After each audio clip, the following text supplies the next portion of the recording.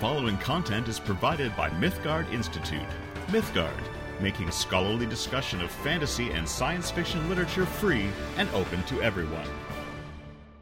Hey everybody, good evening. Welcome back to the Mythgard Academy. This is session number 14 out of an practically really a literally indefinite number of episodes. It's certainly undefined. I can't tell you how many episodes we're going to be doing on Morgoth's Ring. But hey, I'm not apologizing. So welcome back to our long-running discussion of Morgoth's Ring. I want to jump into the debate of the Valar, but first, a quick announcement and a quick reminder. So the announcement is that oh yeah, it's right there. I now remember the announcement. I wanted to make sure everybody remembered about our summer startup special for Path. So the Signum Path program, of course, which we just launched this current month, is our very first month. And we're coming up towards the end of our enrollment period for our July courses, which start on the 6th of July, Monday, the 6th of July. So I urge you to check that out and look into our Path courses. And we are running a special where if you sign up for a July course, you get an August course for free. So this is an entire free course, which you get if you sign up for a course in July. So I just encourage people to look into that, path.signumuniversity.org. We're excited about our new program, and we want to encourage people to check it out. So that is what we're what I wanted to remind you of. The second thing, just quick,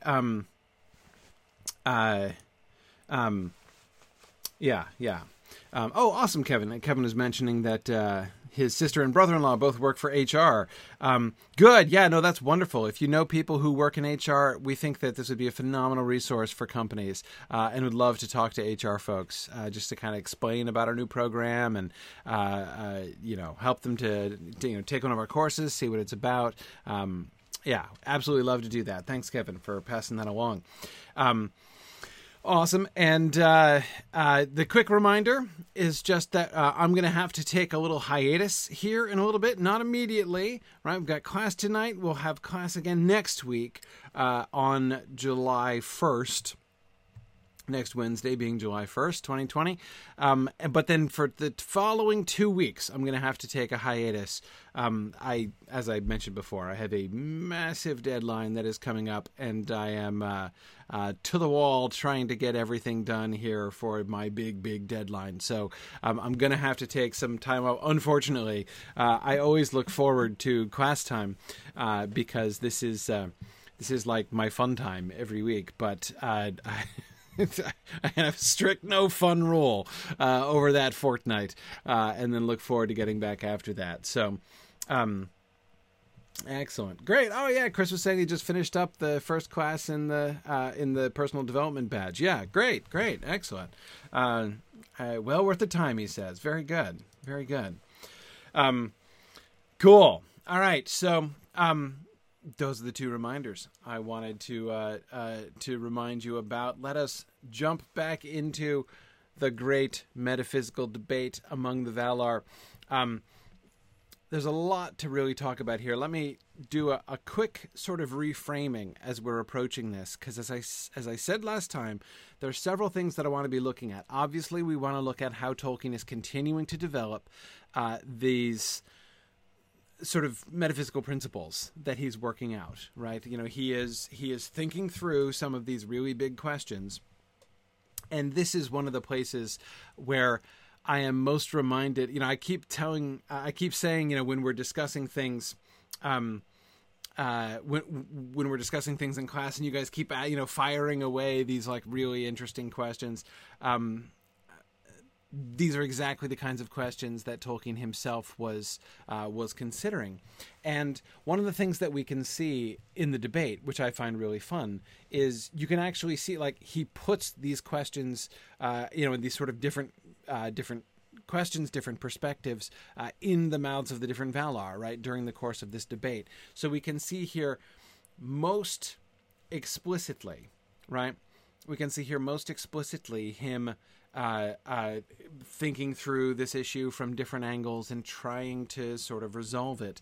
This seems to me, I think, a much more profitable... I mean, he seems to be working through this stuff much more fluidly here in this context, now that he's putting dialogue into people's mouths instead of just trying to do the kind of more abstract sort of Q&A thing that he was doing before. This seems to be working much better, and he's sort of making more progress, but I still think he's discovering as he goes here.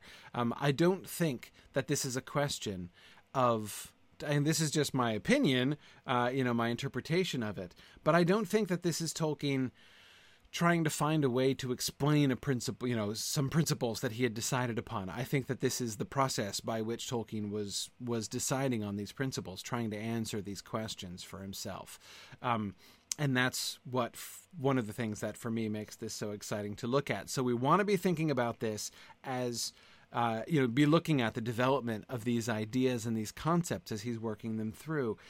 But of course, we get this special bonus in this instance, right? And that is that the characters into whose mouths he is putting the direct dialogue, right? The characters in whose voices we are hearing this discussion and these ideas and this debate are the Valar themselves, several of whom have never opened their mouths in the text before, and actually had any direct dialogue of any kind.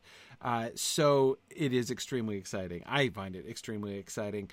And even those who have spoken at other times, it is very interesting to see how he is positioning them, and what we can learn about the sort of characteristics of these Valar and the kind of dynamics among them. I think we can learn more from this passage about those things than we can almost anywhere else in all of Tolkien's legendarium. I find this a very remarkable piece for that reason.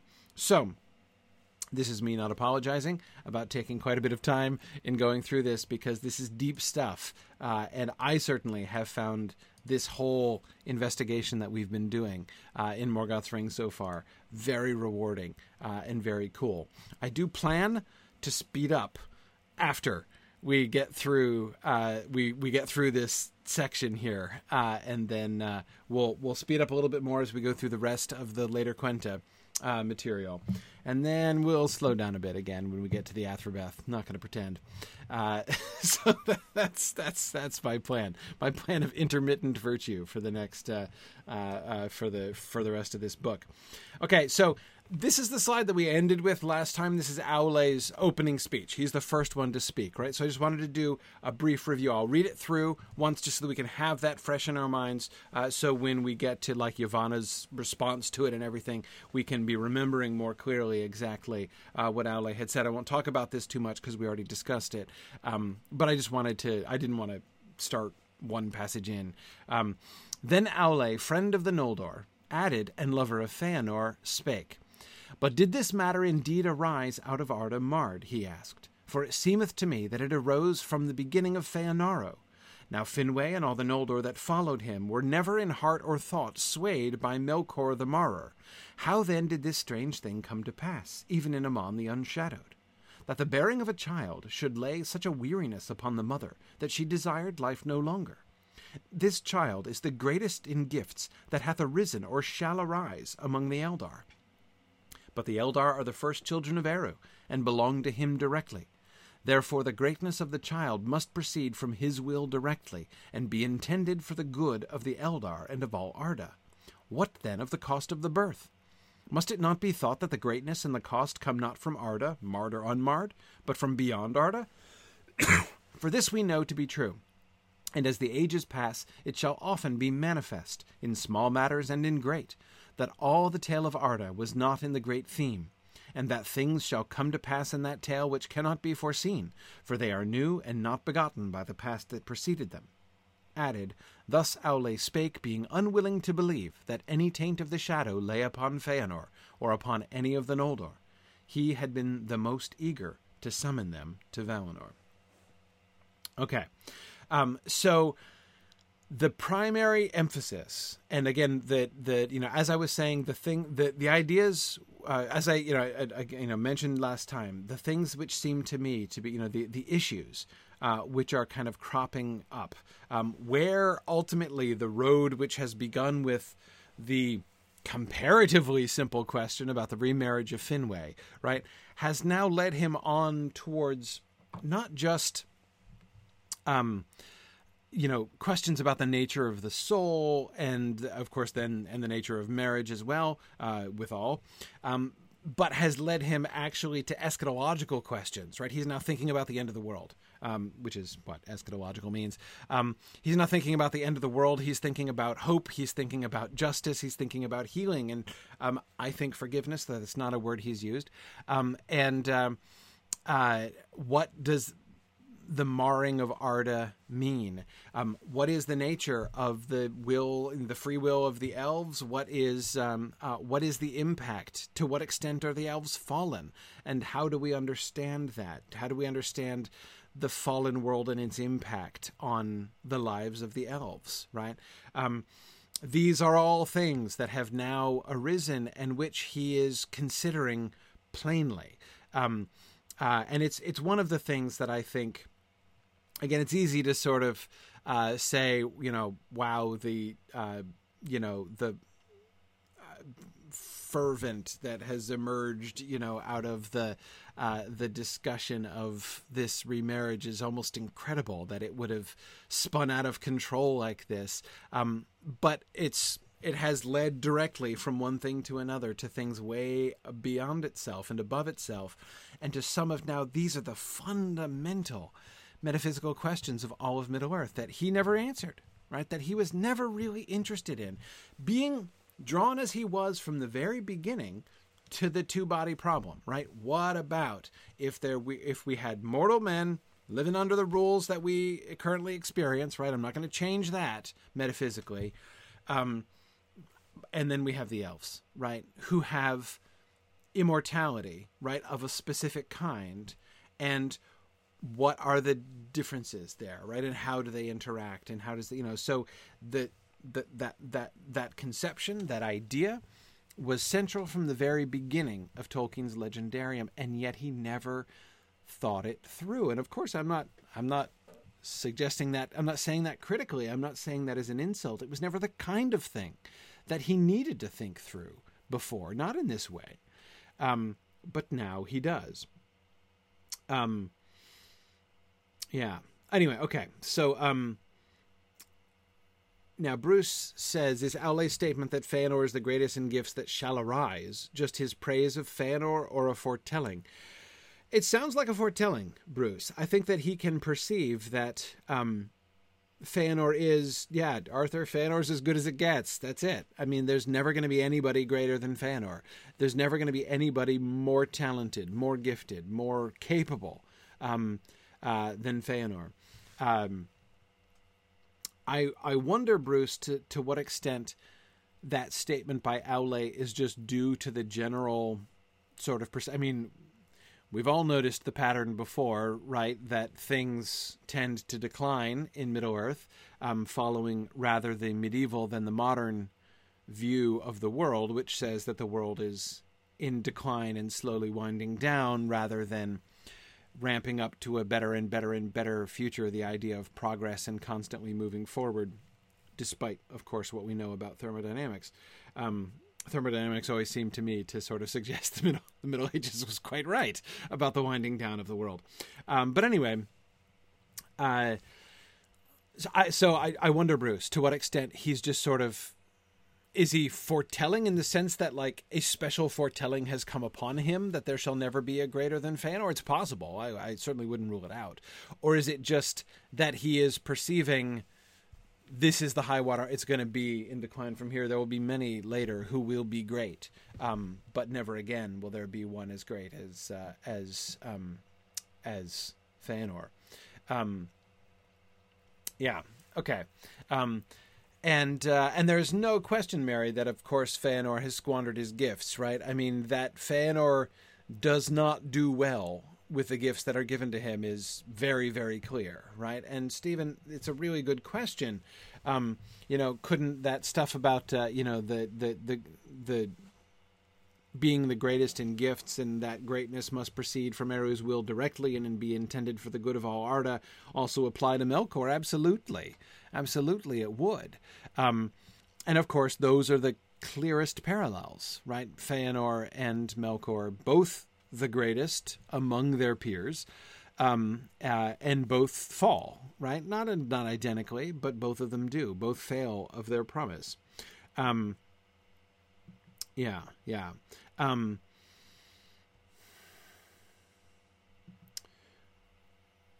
David Atlee's pointing out that Aule might be at least somewhat biased here. Feanor is the greatest maker, which is how Aule perceives the world, but Feanor is clearly surpassed in other arts of great value. Yes, that's not to say that nothing that any elf ever does will ever compete with anything that Feanor does, right? It's not that his greatness, I think, is not quite as universal across the board as that, but I don't think that Aule's statement here doesn't seem to me very controversial. That to Feanor was given the greatest gifts, especially when you take it on balance, right? Of mind, body, skill, talent, insight, beauty, right? I mean, he's got all the things. It's not to say that there isn't anybody who has one of the things better than he, at least sometimes, right? He doesn't hoard all of the superlatives, just most of them, and certainly has the highest median level of greatness across all characteristics. But again, I don't think that Aule. So I mean, is he biased? Yeah, I mean, to some extent, I can see that. But it's not only in making that Feanor is the greatest. Okay, let's see. What else was I gonna say? Okay, John was asking, is he implying beyond Arda? So hang on a second. Let me finding the quote there. Right. What then of the cost? Must it not be thought that the greatness and the cost come not from Arda, Martyr on Mard, but from beyond Arda? John is asking, does this suggest that Feanor is supposed to be, a sort of, messiah figure in some way, or a deliverer sent by Eru to overcome Morgoth? Well, so on the one hand, John, it's hard to say what his role was meant to be, right? I mean, it's there was a sort of plan anyway, right? What does Aule say about it exactly? That just says for the good of the Eldar and of all Arda. It doesn't go into any more detail about exactly what good or how that was supposed to be. So I don't think that necessarily implies a particular role for Feanor, messianic or otherwise. What he's saying comes from beyond Arda is both. Not only the greatness comes from beyond Arda, right? I mean, Feanor was designed by Iluvatar because all Fear of the Eldar originate from outside Arda, right? They are fed into the system of Arda by Iluvatar directly. So I mean, he is the creator of the souls of the children. So Feanor's soul, therefore, clearly was created by Iluvatar, and so therefore his greatness comes from Iluvatar. The primary point that Aule is making there is not to make any claims about what Iluvatar's purpose was in doing that, other than what seems to be the theologically based assumption that the intention was a good one, right? The intention was that it was intended for the good of the Eldar and of all Arda. This being Iluvatar's intention was presumably a good idea. The emphasis, of course, that he's making is that the cost, therefore, must also be. You can't blame Feanor. In other words, the death of Miriel is not a result of the shadow, says Aule, right? It's not a result of the shadow. This is not a result of Arda Mard. The greatness of Feanor's soul comes from Iluvatar, and therefore the cost to Miriel comes from Iluvatar too. And if we don't understand that, well, it's not shocking that we should not understand that. There's a lot of things that we don't understand because they weren't part of the great theme in the beginning, which is where he's sort of coming from there. Yeah. Now, John, you're absolutely right. All things from Eru are good, but yes, once the soul enters Arda, then in a sense all bets are off. But see, that's exactly, John, I think, where one of the interesting questions comes in here. What is it that throws off the bets at that point? Why is it that all of the children of Iluvatar do not, like all the elves, all the Eldar, don't like play out the good plans that Iluvatar has for them, don't simply enact the goodness prepared for them by Iluvatar? Fëanor, of course, being the case study in this question. Why don't they? So the question is, why that they don't is demonstrable, right? Why not? Is it just because of their free will, right? I mean, free will, right? That's a thing. But what influence does the marring of Arda have in that? Are their wills somehow, are their Fear are joined with bodies? And remember that like special coherence between the bodies of elves and the spirits of elves, right? Between their Hroa and their Fear. I mean, it's does that affect them? Are they in some sense fallen? Are they impacted by Arda marred? Is this circumstance a consequence of Arda marred? Had Arda not been marred by Melkor, would this have happened? Would Miriel have died? That's one of the reasons why this issue, right? Why this question is so evocative for him. Well, that's the question. John says the bodies are marred. Well, the bodies are of the substance of Arda. And so if Arda's marred, mightn't the bodies be too? But I'm not stating that. I'm saying that's the question, right? It's one of the things involved. So Aule's initial thing is, look, we got to remember, there's no necessary reason to believe that just because a tragedy happened, it doesn't necessarily mean. It might seem like this is the work of the shadow. You can see the hand of the shadow here in Finwë's grief and the tragedy of Miriel. But he says, actually, that doesn't necessarily hold. We don't understand why Iluvatar would doom Miriel to this, right? Why he would lay this upon her and bring this about. But it kind of seems like he did. Anyway, this is Aule's point, right?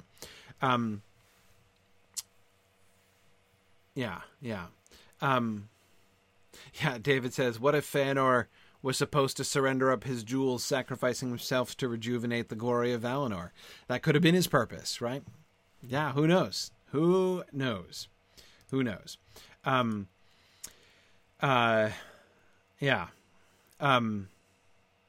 Matt says it's the age-old question of why do bad things happen to good people? Yeah, I mean, that's one of the things that he's kind of dealing with here. He's in deep waters, right? Tolkien has found himself in deep waters. And again, the question of the remarriage of Finwë is just, that he finds himself in deep waters. That happens to be the particular boat he jumped out of, right? In order to find himself there. Yeah. Okay. Let's keep going, however. We have quite a ways. All right. Ulmo responds. And death is for the Eldar an evil. That is, a thing unnatural in Arda unmarred, which must proceed, therefore, from the marring. Okay, so this is an Ulmo's premise. His premise is, okay, say what you like about Fëanor coming from Iluvatar and everything else, but premise. The elves are designed to remain, we can see from the connection, this is me glossing Ulmo, right? But if I could try to gloss Ulmo here, based on the coherence of their mind and body, right? It's clear that the fundamental nature of the Eldar as they're designed by Iluvatar is for their bodies and souls to remain together for the life of Arda. That's what they're supposed to do. That is what is natural in Arda unmarred. Death, therefore, under any circumstances, any time, the body and soul of one of the Eldar is split. That is unnatural. That's an evil. That would never have happened had Arda not been marked. This is Olmo's claim at the beginning. This is his premise. It must, therefore, all death must proceed, therefore, from the marring. For if the death of Muriel, so now we return to the case study.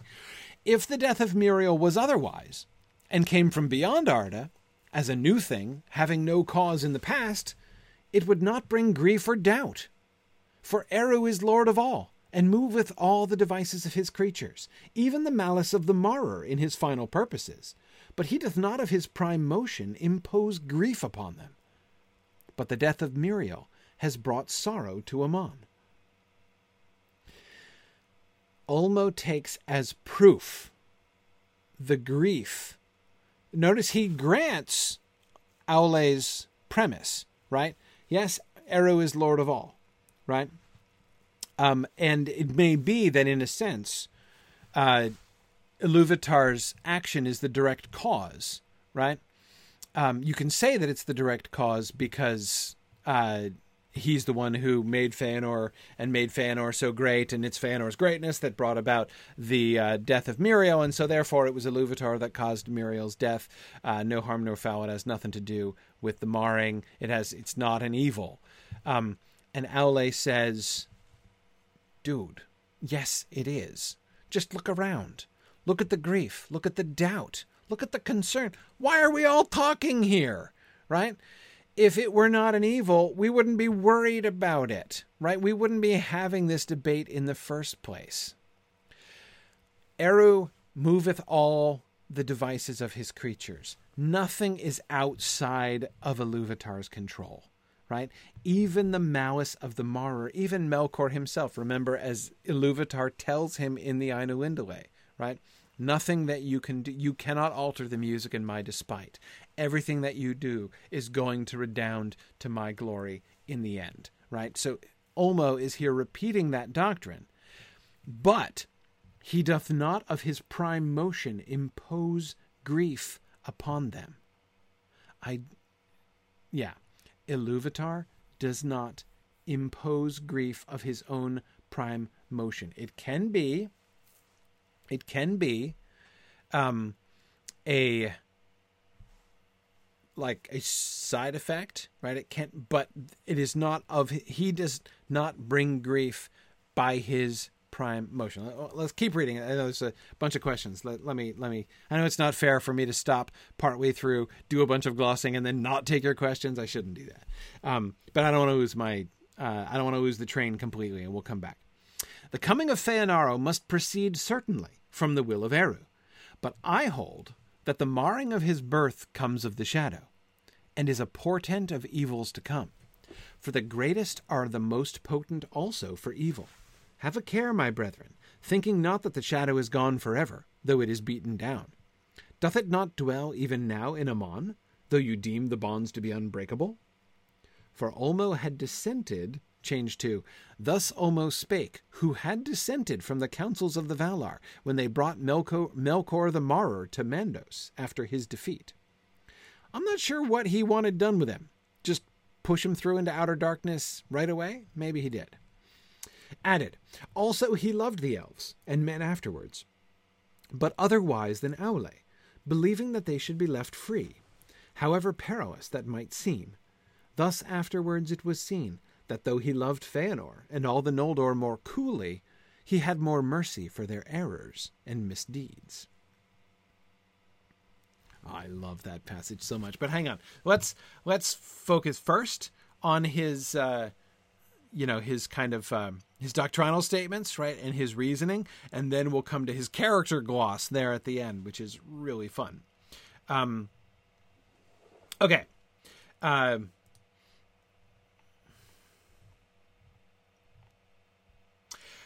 Bruce, I don't remember Tolkien using language like prime motion either.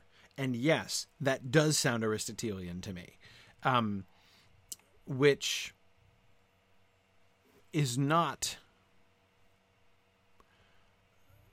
I have not I mean, then this might be my own fault, but I have not generally read Tolkien and find myself continually like hearkening back to Aristotle. But I agree, that is more Aristotelian language than I am used to noticing as well. Maybe it's there and I don't notice it, but I agree with you on that. Okay. Okay. So, Stephen, I agree with you. Stephen says, very thoughtfully, it's somewhat tricky to apply traditional theology to this. In traditional Christian theology, the world is flawed because Adam sinned, and we are descendants of Adam, and creation was put under Adam's responsibility and thus was also affected by the fall. But elves don't have an Adam, and none who have fallen of any race are quite in Adam's unique position. Yes, Stephen, that seems to me an accurate statement of when I said Tolkien was finding himself in deep waters, that is a glimpse of the depth of these waters, right? It was one thing to say casually, in a sense, almost, well, not playfully, that would never have been accurate, but though there was an element of playfulness, of course, throughout the Book of Lost Tales. But back in the old days, right? Back when Tolkien was in his early 20s and he was first undertaking this thing, let me tell stories of the ancient days of the elves, right? And imagining this world in which there were these two rational races who had these separate fates, and then, you know, they interact with each other and wild hijinks follow. How's that going to happen? How's that going to play out, right? Back when Tolkien was sort of doing that initially, right? Initially imagining that. And I say initially because I do think that the interaction between the two was a fundamental part of his whole Legendarium project from the very beginning. And we can see this both in big ways and in small ways. In small ways because of how we see humans and elves interacting during the stories themselves, with Beren and Luthien, of course, as the absolute centerpiece of that issue, but not being exclusively the one, of course, the only one. Even the way in which the Turin Turambar story, which has always been, you know, one of the central stories of his entire Legendarium, and the way that that interacts with and sort of plays off of the way that it kind of contemplates the human situation in the midst of the largely elvish Legendarium, right, is again, to me, testimony of this same sort of thing. So in small particular examples, we see him very interested in what happens when these two rational races operating under the same general circumstances, that is, in the same world, right, but having sundered fates. What happens when they take part in the same stories? What are those stories like? But we also see it in bigger ways, like bigger picture ways. And in particular here, I'm thinking about, and I say from the beginning, I'm thinking about the way in which the fundamental premise of the Book of Lost Tales was how human beings, having become the dominant race in the world and the firstborn having faded and fled in large part from the world, how we as a species relate backwards historically to the elves that were. So in that larger sense, how do we, the aftercomers, those, you know, we who remain here, you know, going about the world and thinking we own the place, how do we connect backwards to the ancient stories of this elder race, and whose fate is different and other and sundered from ours, right? So in those ways, both the humans and elf characters interacting within the stories and those big picture ways, because that was the fundamental premise of the Book of Lost Tales. The stories of elvish history that come down among men and from which we then interact with and learn from and think about, right? So in some ways, I say again, this premise of what does it mean to have two different rational races with these two different fates living together has been there from the very beginning, but he never found himself on these kinds of theological grounds, dealing with precisely the kinds of questions that Stephen is describing, right? it's fine to say. You can say all you like. Well, sure. So, Tolkien is building a world which is fundamentally consistent with Christianity. He is, and he says that. And I believe that he means that when he says that. But there are issues along the way. And this exactly is one, Stephen. I think this is one of the biggest picture issues, right? What about original sin? What about the marring of Arda, and how exactly does it play in? That's why this is such a huge question. Okay.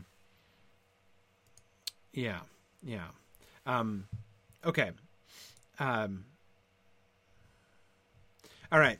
So let's back up a second. So again, Almost first premise was death is an evil.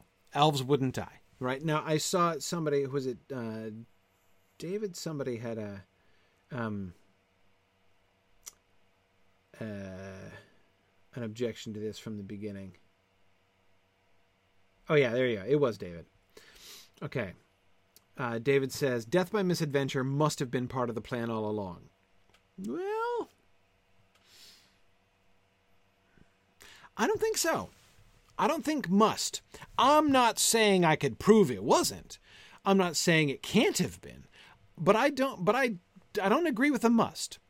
Remember that elves are hard to kill. At least they've become harder to kill as time has gone on. Remember all the business about the coherence, and even in the Elder Days, how they... Bruce says we're back to Muriel falling off a cliff. Exactly. It's already clear. I mean, it's explicitly said that elves can recover from injury and disease and things that humans can't possibly recover from. So the question, the theoretical question there, David, I think would be, would that have been unlimited, essentially? Right? I mean, this sort of invites like an elvish version of Groundhog Day, right? Trying to find theoretical ways for elves to destroy their Hroa, so that to force their Fea to leave it, which of course they wouldn't want to do in Arda Mard. So you can't kind of go there. I agree that it's a little hard for me to imagine that no circumstance could ever possibly arise that would result in the complete destruction of the Hroa of one of the Eldar. But then again, I think the answer to that would be, but that's just because I can't imagine Arda unmarred, right?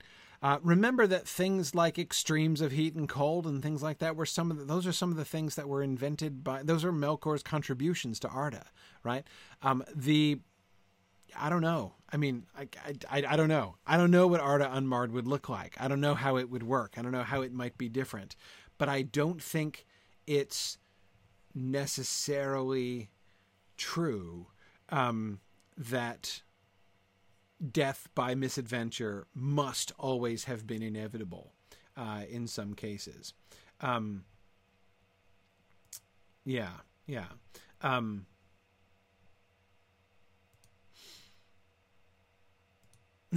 Yes, Brian says there would be no dumb, rebellious teenagers in Arda Unmarred. Yes, there would be no candidates for the Darwin Award in Arda Unmarred. Yes, that's true. Okay.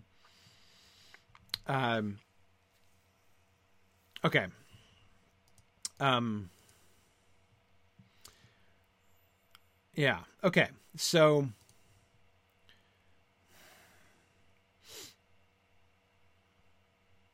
yeah, now, okay, hang on, Christopher. I'm going to make sure I remember to come back to your comment there for a second. Okay. Initial premise. Death is an evil. You can tell they are already affected by Arda Unmarred. So his premise, therefore, extending that premise to the Muriel situation, Aule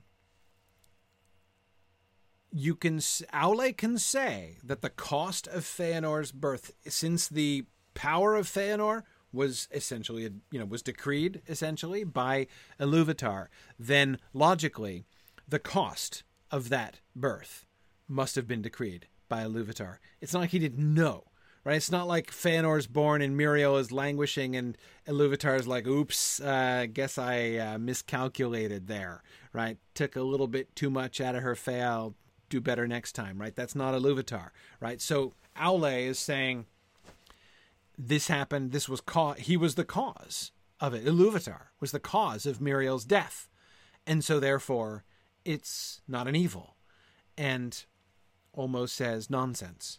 Look at its consequences. It is clearly an evil. The grief and the doubt that it is bringing about is plainly an evil. This is not how Iluvatar works, right?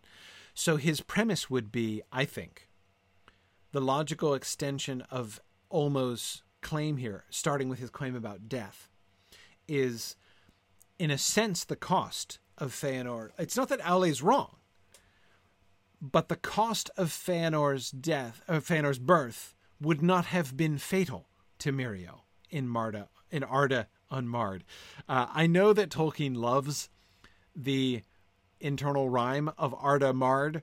I know he loves that. But can I just say that makes it really hard to talk about in a classroom setting because I get all tongue-tied. But anyway. Okay. So that's how I understand his extension of this. Like we know that it's a result of Arda Marred because of the grief and the doubt that has come from it, right?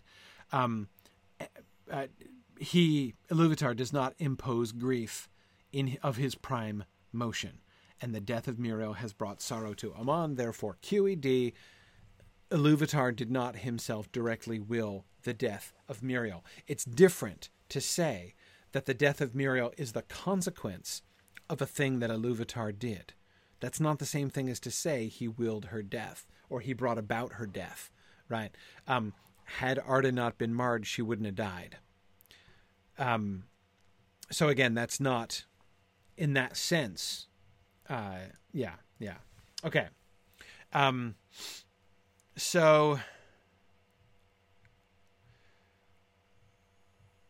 says, Olmo's claim is based on the notion that grief is the result of evil.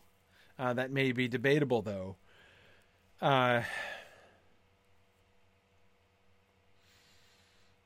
Yes. As a result of evil seems exactly his argument.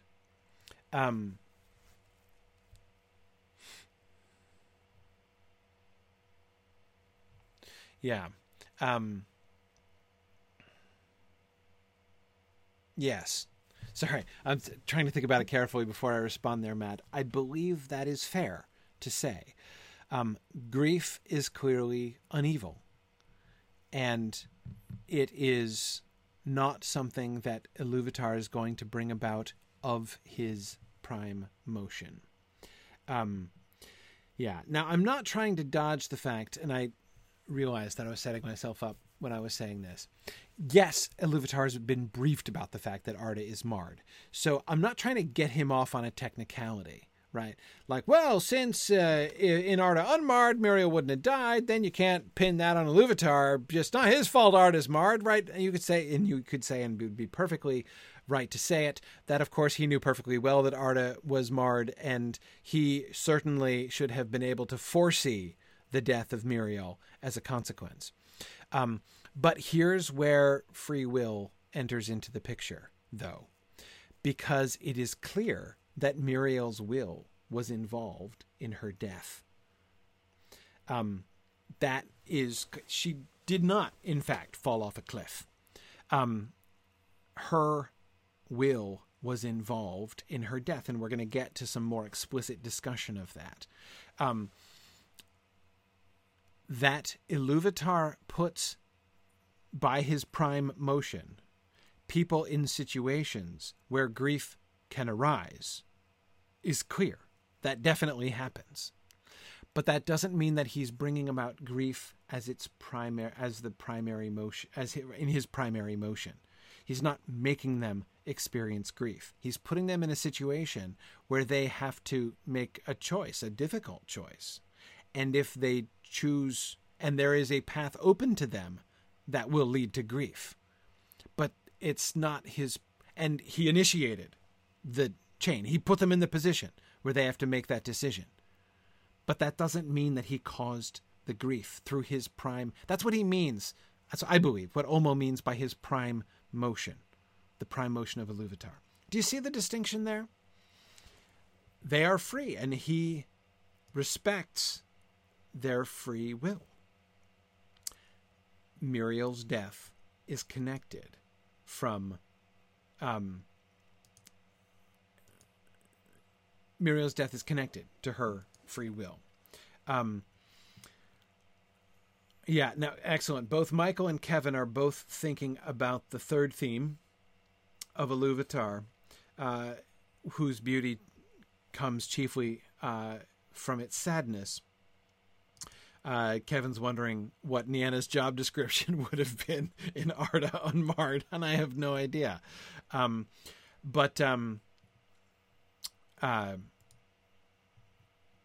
Okay, so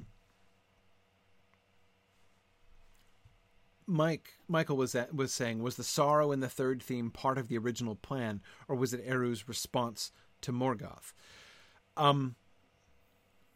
Well, I mean, it is, in fact, it is the latter. It happens in response to Morgoth's, to Melkor's discord, right? It is explicitly a response to that. Would it have happened anyway? Is that a thing that Iluvatar would have introduced? I say no. After the music ends, when Iluvatar says that no one can alter the music in his despite, and that even Melkor shall prove an instrument of Iluvatar's glory, that even the worst of what he does is going to redound to the glory of Iluvatar. That is what Tolkien, I believe, is illustrating, and for my money, illustrating as powerfully as anyone in literature ever has. I don't know of any literary treatments that do this better than the Ainulindale. Fuller, in some places, perhaps, but Tolkien does it really, really well. His talk about the beauty of the sorrow in the third theme, and of Nienna's pity and sorrow, are Tolkien's depictions of some of what it looks like for Iluvatar to take the evils that come of the bad choices that people with free will from Melkor on down make, and how those things bring about the greater glory of Iluvatar. They remain evil, and yet good comes from them. So in that sense, absolutely, yeah. I mean, from a narrative standpoint, the third theme is absolutely and explicitly a response to Melkor's discord. And I think theologically, I think that's what we're seeing. When Iluvatar makes that statement at the end of the music, he's not saying, when he's talking about things redounding to his glory and not changing the music in his despite, he's not talking about the future. That's a commentary on what just happened. Okay. Anyway, so, okay.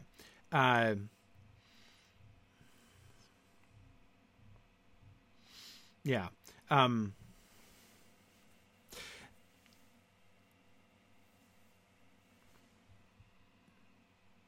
Yes. Bruce is saying, and Bruce, I agree, these things are all tied into this. And Kevin's talking about similar things. Christian doctrine says that the incarnation and passion of Christ is a response to the fall. Like it wouldn't have happened if it hadn't been for the fall, right? If humans hadn't sinned, then Jesus wouldn't have been incarnated and he wouldn't have had to die. But as Bruce says, Christian theology also says that the death of Christ was a plan from eternity past. Yes. And both are true. With an omniscient God, the distinction between a response to Melkor and Eru's plan all along isn't a real distinction. Yes, that is true. Again, Iluvatar's not winging it. He's not being caught by surprise by any of these things, right? Exactly. That is part of the premise, and I think that those things, Bruce, apply quite plainly to Iluvatar here. Yes, Kevin was just quoting what I was about to quote. "O Felix culpa, O fortunate fall, the fortunate sin of Adam." The sin of Adam was a really bad thing, and it has brought about, lots and lots and lots of suffering throughout the world. But it also brought about the incarnation and the redemption, a beauty greater and more profound even than the unfallen world would have been. Perhaps, though we can't speculate about that. We have no real grounds to speculate about that. In response to the marring of, what looked like Plan A, Plan B was even greater. But exactly as Bruce is pointing out, when you have an omnipotent and eternal God, it's not an improvisation, right? It was the plan. It is evil and yet good to have been. Precisely. Exactly, John. It is the way in which God is understood to be operating outside of time that makes what seem to us from within time paradoxes to work out. It's all in Boethius. We did a class on that, Mythgard Academy session on that. Okay, exactly. So,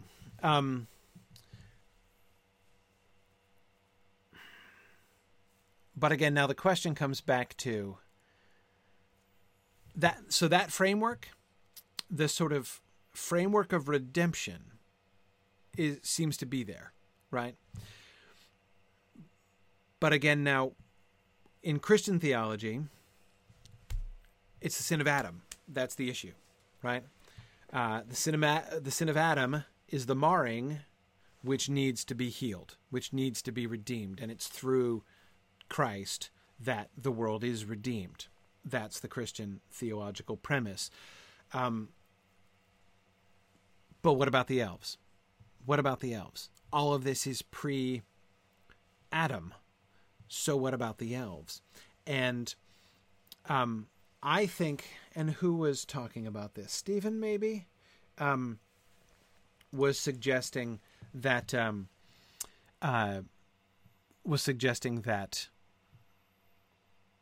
the sin of Melkor, essentially the discord of Melkor at the beginning, is the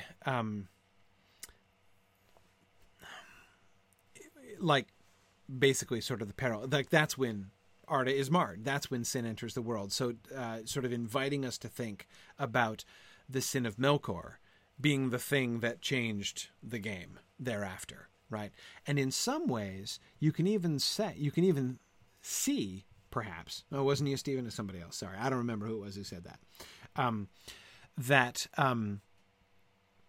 In a sense, I think, okay, I'm about to say a bold thing.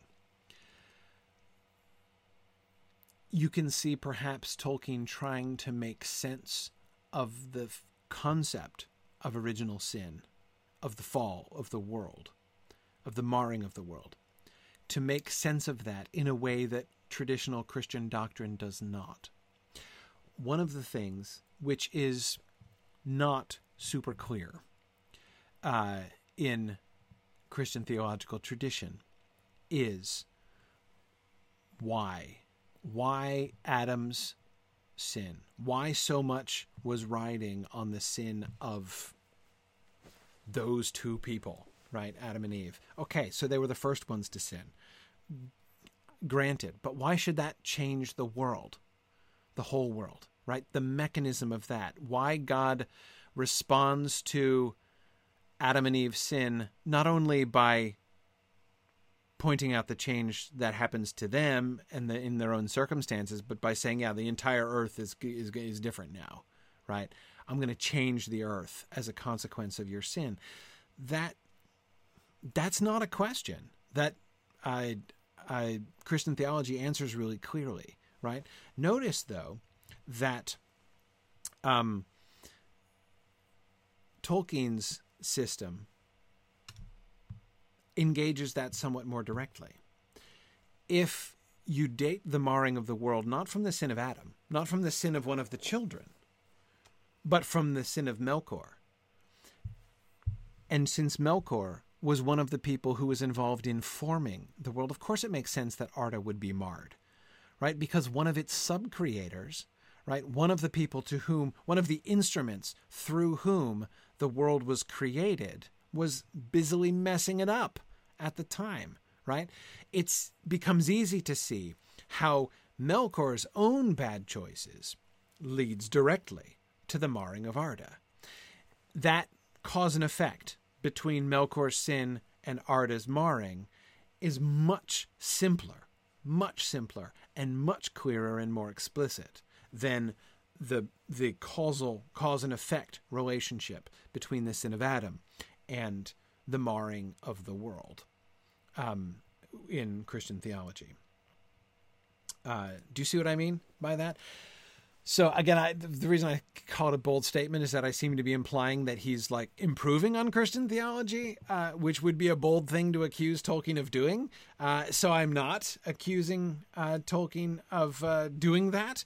I'm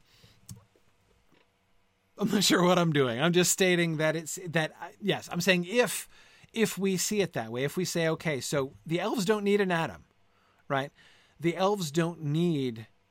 Tolkien does seem to be considering the question, the possibility. No, he's not considering the possibility. He is stating the certainty that Arda is marred. The world is in the kind of imperfect state that the post-fall of Adam world is described in Christian tradition, right? It's not just that people are prone to sin. It's that the world is messed up. Death all over the place. And death and suffering all over the place. Yeah. So now several of you are quoting passages of the Bible that I'm very familiar with. I'm not here myself critiquing Christian theology. I'm just pointing out the difference between what seems to be the schema that Tolkien is establishing and the schema that Christian theology establishes. That's all I'm pointing out. That's all I'm pointing out. It is true. I know that, the Bible talks about like the world groaning for redemption. And I know it talks about, man being designed to rule the world, and that it makes sense that their sin would affect the world. I agree. But again, notice that even there, what is not described is the cause and effect. Yeah, but how did it cause it, right? What does the sin of a person, what does Adam's sin, how did Adam's sin bring about earthquakes and hurricanes and things like that, right? I mean, like how? What was the mechanism? What is the cause and effect by which that happened, right? I'm just saying that that's not something that the Bible really talks about. It doesn't really, only in very general terms. Tolkien's system addresses that much more clearly, I think.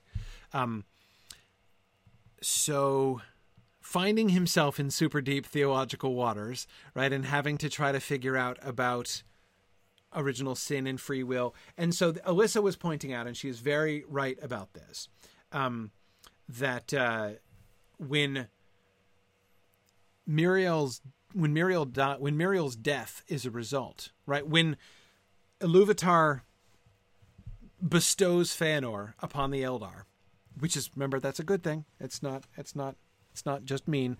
When he bestows Feanor upon the Eldar, knowing the cost that it's going to have for the mother, the death of Muriel and its subsequent grief and doubt, right, caused by it, is The death of Muriel is, as Alyssa points out, Iluvatar respecting Muriel's free will.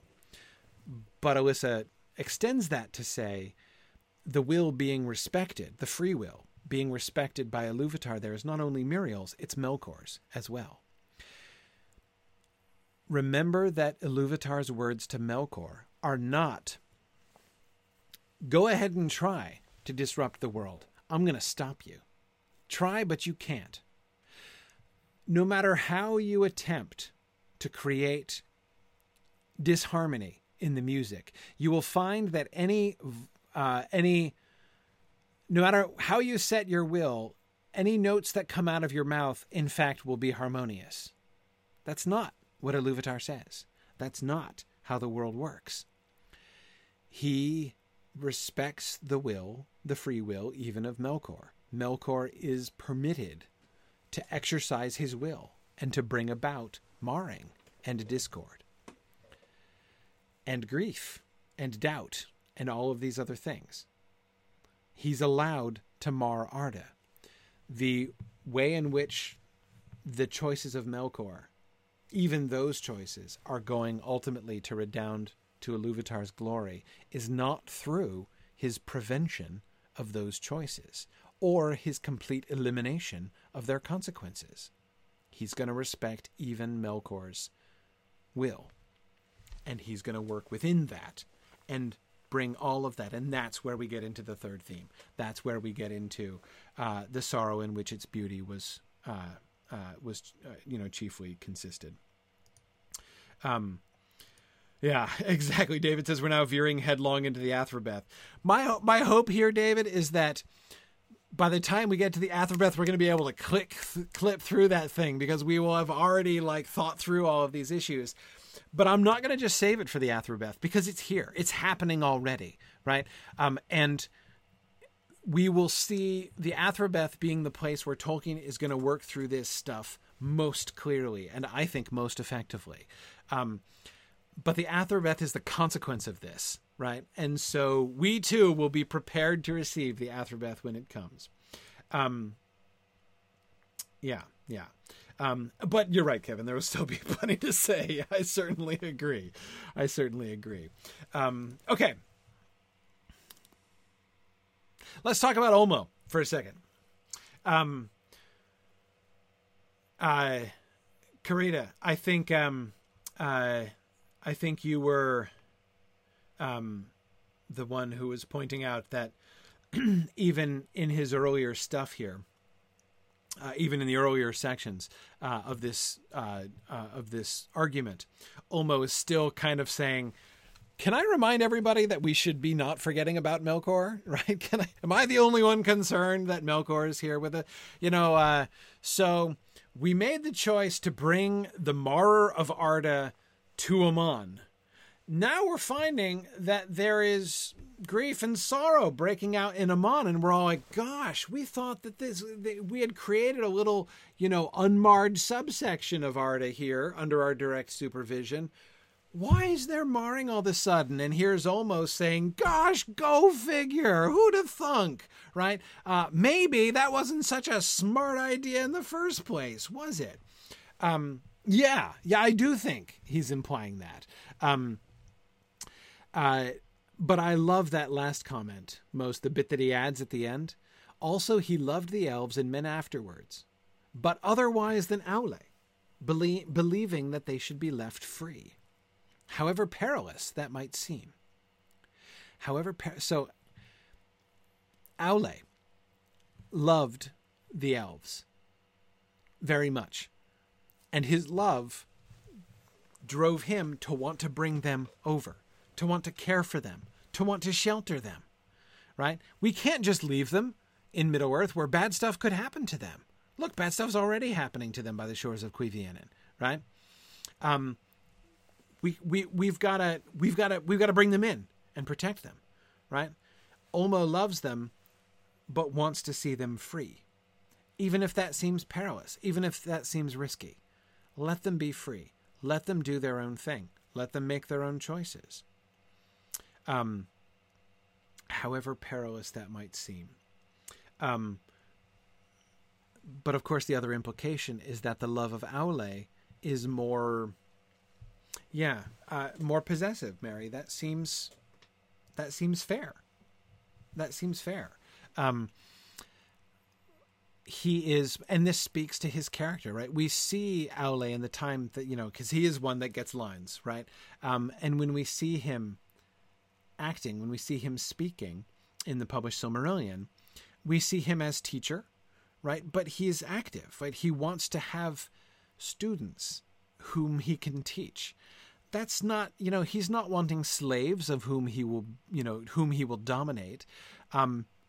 But there is a controlling element. There is a possessive element potentially there. And we see that Aule, in the story of Aule and Yavanna that Tolkien writes, which notice Tolkien hasn't written yet, still hasn't written it yet, right? So the Aule of the story of Aule and Yavanna, the Aule of the story of the making of the dwarves that's in the published Silmarillion, is an Aule yet to be written, is an Aule that comes after this. This Aule that we just read is the forerunner of that Aule. And that Aule in that story, remembering forward, as I say in Exploring the Lord of the Rings, remembering forward to that story of Aule and Yavanna, is one who's this close to falling, honestly. Right? I mean, he doesn't, right? But, it's close, right? It's close, right? And Stephen says, which of the two almost had a fall between Aule and Olmo? Absolutely. Exactly. Yes. And Brian, you're absolutely right that the kind of love that Aule has is going to lead some of his followers to turn to evil, like those who follow in Aule's footsteps. There's a, we've talked about this before, right? I mean, there's a pretty bad, record among his followers, certainly. Michael says, small wonder his protégés turn out how they do.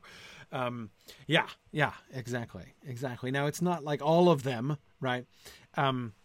Michelle says that Aule is like a helicopter parent to the elves, where Olmo is one of the let them make their own mistakes sort. Yeah, exactly. Aule, definitely the helicopter parent. That's exactly it. But I want to go back for a second to Mark made a great point that basically the Valar have brought the snake to the garden, right? In a sense. I mean, that's, I think, what Olmo's kind of trying to point out here, right? Now, Bruce, you're right that Olmo does have, I mean, Osse, was close as well, right? So it's not that Olmo's protégés have a flawless track record, right? I agree. But Osse is peril to Aule himself, right? Olmo never almost falls like Aule almost falls, but his servant does. Aule's servants, again, not all of them, but there are two very conspicuous ones, right, with which we are familiar. Saruman and Sauron, of course, who definitely go a great deal further than Osse did, and a great deal worse. Okay, I have an idea. Let's keep going. Yavanna pipes in. Let's hear from Aule's spouse. Then Yavanna spoke, and though she was the spouse of Aule, she leaned rather to Olmo. My lord Aule errs, she said, in that he speaks of Finwë and Miriel as being free in heart and thought from the shadow, as if that proved that naught that befell them could come from the shadow, or from the marring of Arda. She's introducing an interesting distinction, right? Remember that was Aule's premise. Finwë is not, Finwë and Miriel were not afflicted by the shadow, and so therefore their child couldn't have been afflicted by the shadow, and their child was sent by Iluvatar anyway. Therefore, their child does not born with the shadow, QED, right? And she says, no, right? They might be free in heart. No, neither Miriel nor Finwë ever served Melkor in thought or deed, right? They were free in heart in that way, free in heart and thought from the shadow. But that doesn't prove that naught that befell them could come from the shadow or from the marring of Arda. But even as the children are not as we, who came from beyond Arda wholly and in all our being, but are both spirit and body, and that body is of Arda, and by Arda was nourished.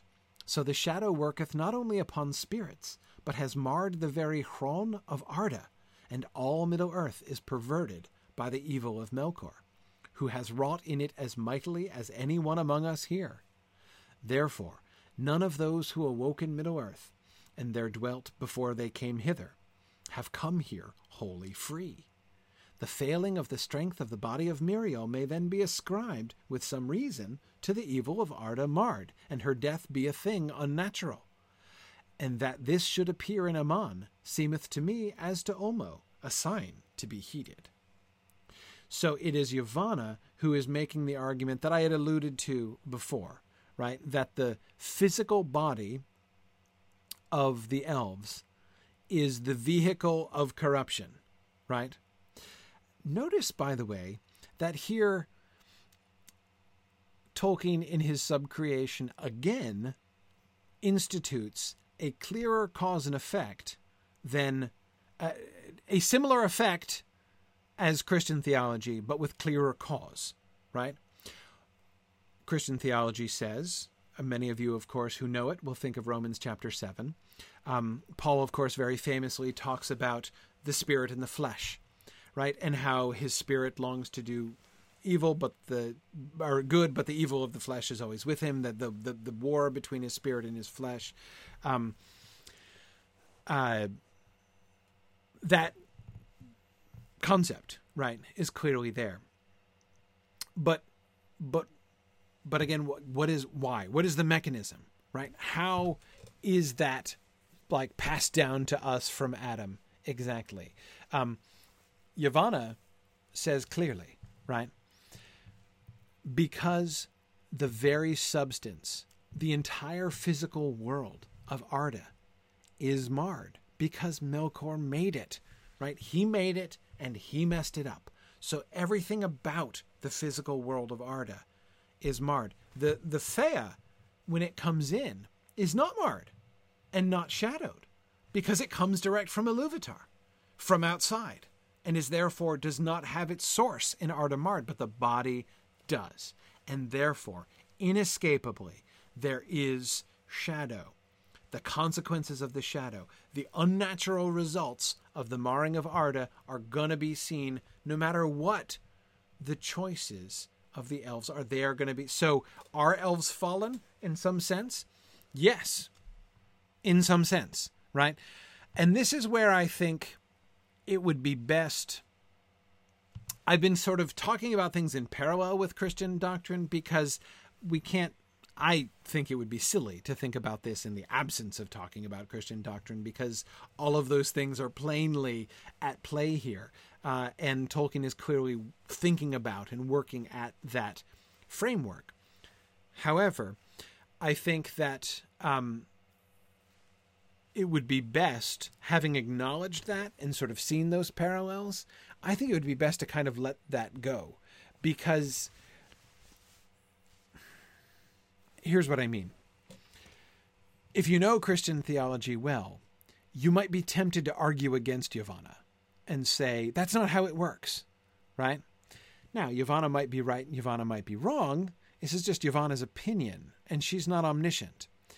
But if we come into this saying, we know what Christian doctrine teaches, and what Christian doctrine teaches must be that which is true in Tolkien's world, because he was adhering fundamentally to Christian theology. Therefore, we know that Yavanna must be wrong.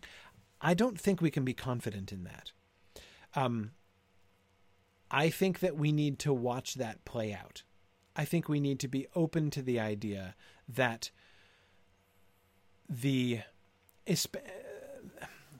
I think that we need to be open to the idea that these concepts and doctrines, as they are being manifested within the context of Tolkien's subcreation, might not completely jive with Christian theology. And I would emphasize even more strongly Tolkien's concepts of Tolkien's integration of these fundamental Christian doctrinal ideas into his subcreation might also not jive with the particular understanding of those Christian doctrines that many of us have who are coming from very different Christian traditions.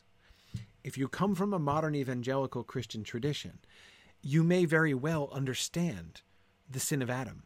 You might understand Romans 7.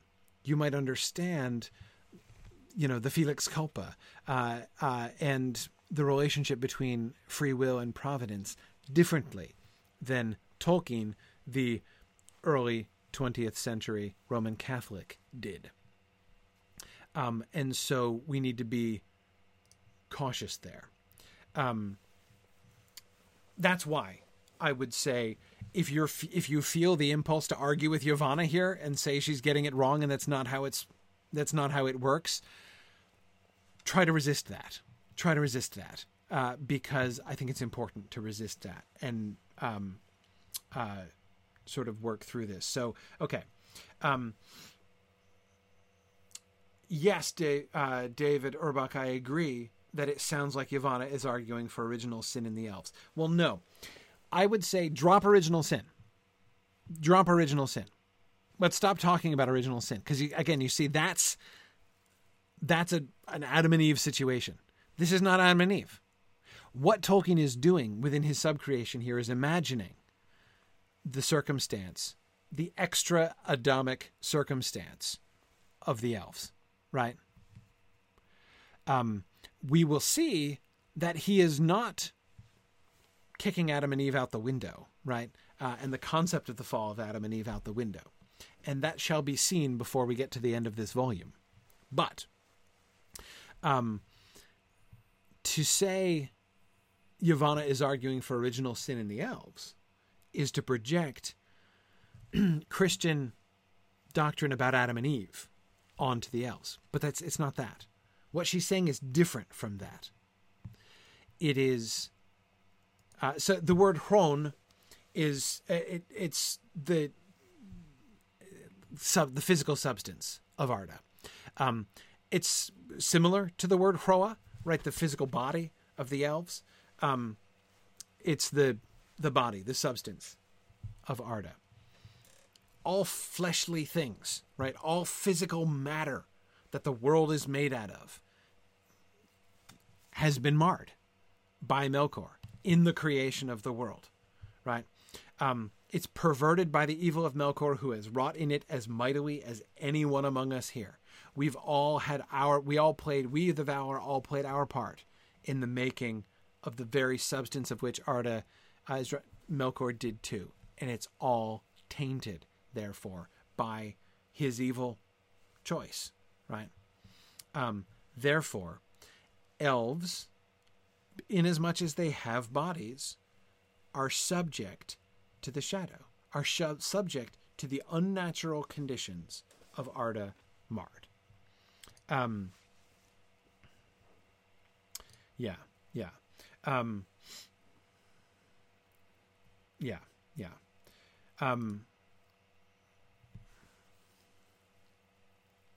Mark says Tolkien is skirting close to several historical Christian heresies here. Was that one of the reasons that Tolkien was never happy with publishing the Silmarillion? No, I see no evidence of that. No, I see no evidence, but I hear you. And yes, I agree. He certainly is.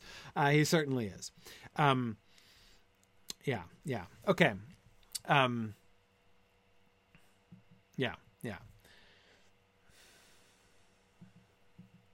Okay.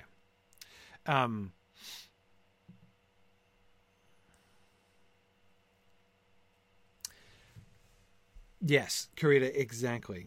Christians have been disagreeing over what the fall means for a long time. Yes, they have.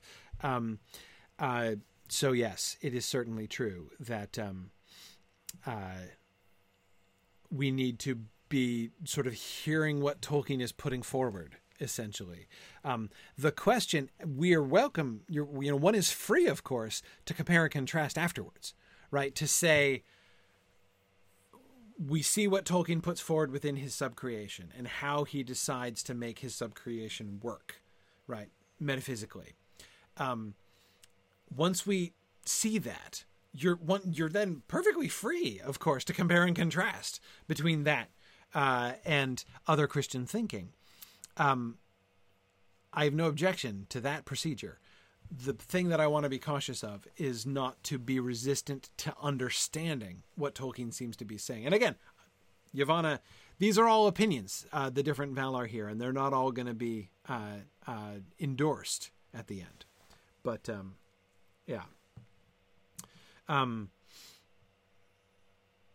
But yeah, Kevin, I agree. Kevin Hensler points out that if you're gonna create a second, if you're gonna like subcreate a world with another sentient race, especially an immortal one, you're gonna get closer to heresy because that just does not fit within that's not one of the parameters of traditional Christian theology. So yeah, absolutely, I agree, Kevin. It does seem to be part, and this is honestly one of the things that I find most fascinating about this whole thing, right, is to see Tolkien is walking a really interesting line here, theologically speaking, right?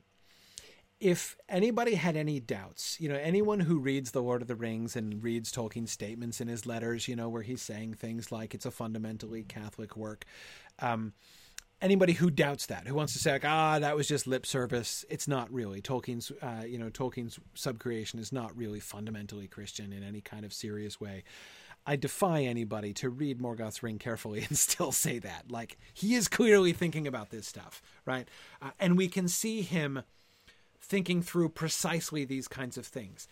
Given the parameters of my subcreation, right? Given these things, what then? How shall we then live, right? How can, he is working these things through very carefully. But he's walking a line. He could just say, okay, you know what? Forget the.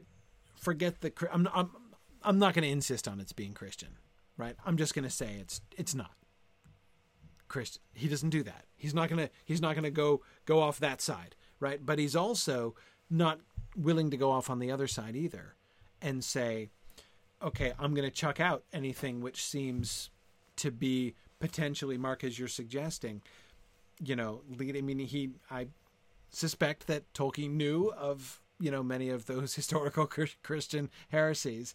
And he is not,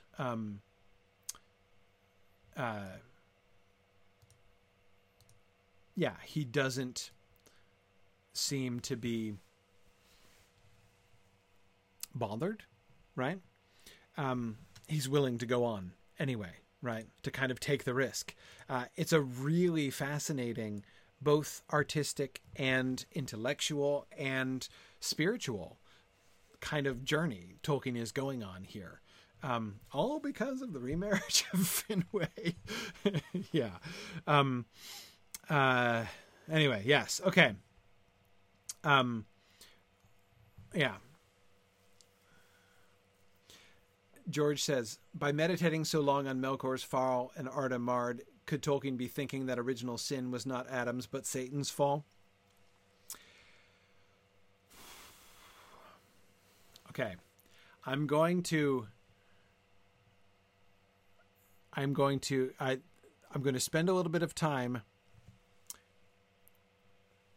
putting a buffer of disclaimers in front of the statement I'm about to make, because I'm about to, if I didn't, it would seem that I was violating one of my own personal pet peeves. So I'm going to do my disclaimer buffers.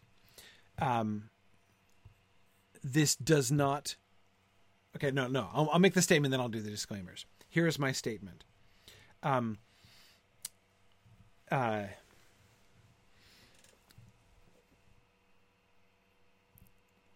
C.S. Lewis comes very close to saying almost exactly that.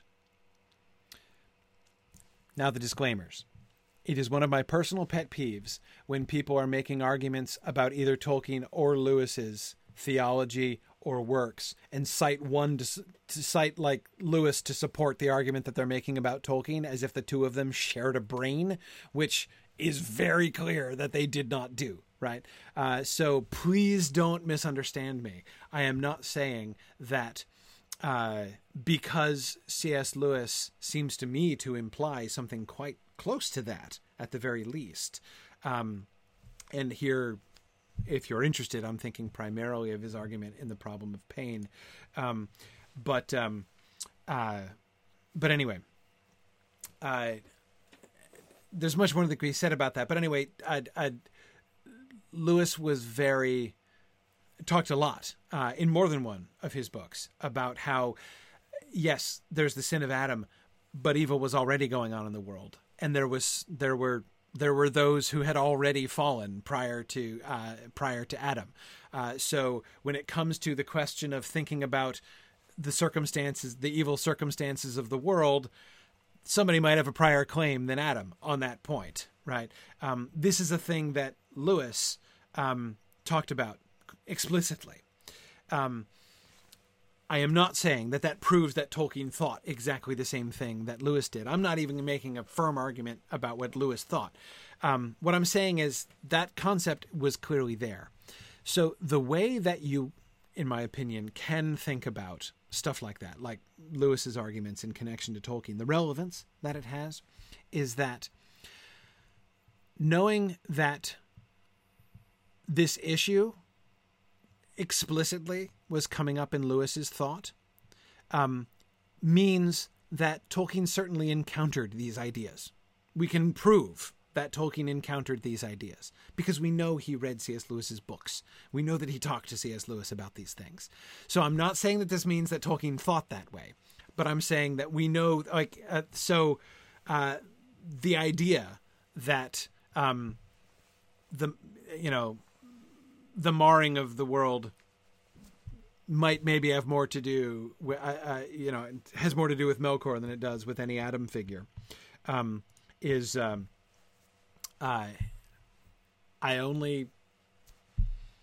think it's relevant.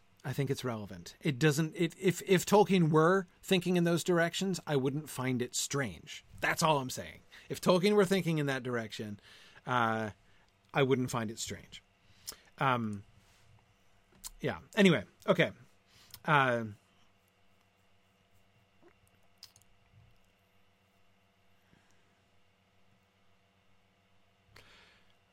Yeah. And Stephen, I think this is a really good point.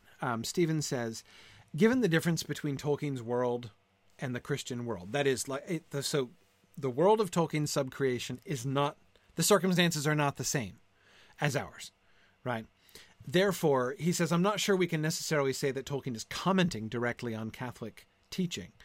I agree. He may be toying with the ideas and able to work some things out, but it's not directly applicable. Yes, I agree with that. And that, I think, Stephen, is the best way for us to be thinking about the relationship between these Christian theological ideas and Tolkien's ideas here. He's not refining them. He's not declaring his independence from them. He's not, what he's doing is step one.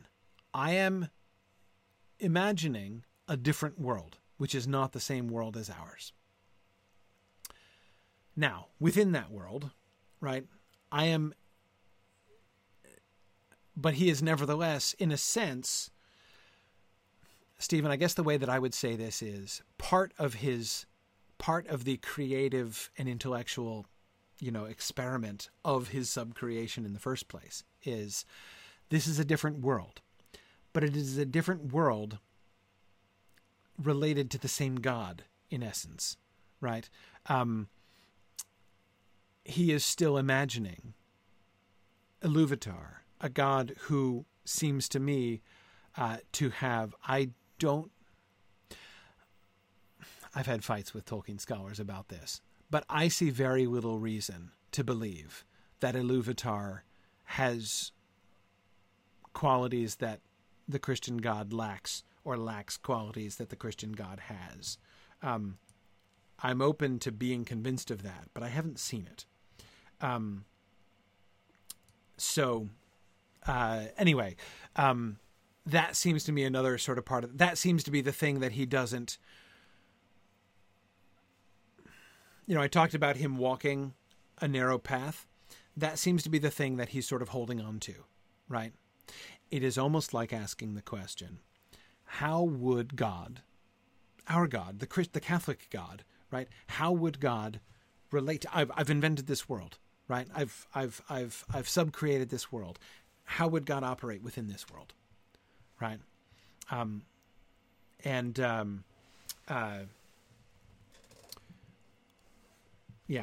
Stephen says, in a sense, he's doing much like Lewis did with Narnia, though in a different frame. Yeah, I think there are similarities between those projects. In some ways. Absolutely. Absolutely. I agree. Kevin and Chris are both agreeing that, about, it seems kind of obvious that Iluvatar and God are kind of, the same. Yeah, exactly, Mary. That was one of the things that I'm thinking about, of course, is the passage in Letter 131 where he talks about his mythology being acceptable to one who believes in the Trinity. That's exactly the thing, Mary, that leads me to think that it's the person of God himself, right? The nature of God himself, which is the sort of given that he begins with, right? Not particular, like the working out, like the fully articulated, theology, cosmology, and soteriology of Christianity, right? Because those things are, in their fundamental nature, determined by our world, right? The world that we're living in. And his world is a different world, right? And so it can't be identical. It can't be exactly the same. Okay.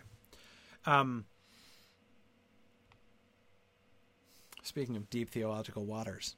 Golly. Okay. Nienna. Sorry, soteriology, Christopher. That is the study of salvation. How salvation is brought about through Christ. That's the fancy word for that in the Christian tradition. Now, Matt says, I thought he said it was the same world. Darn it, Matt, I was hoping nobody was going to point that out. No, I'm kidding. Actually, I'm not. Actually, I sort of am. I'm a little bit kidding. I'm halfway kidding, Matt. It is the fictional frame, right? The fictional frame is that it is really our world.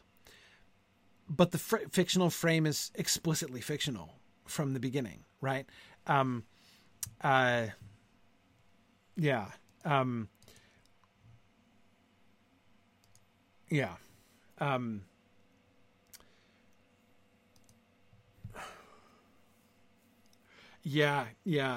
Okay. Oh man, everybody's calling me on this now. I wanted to move on to Indiana. No, okay, that's fine. All right, let's think this through.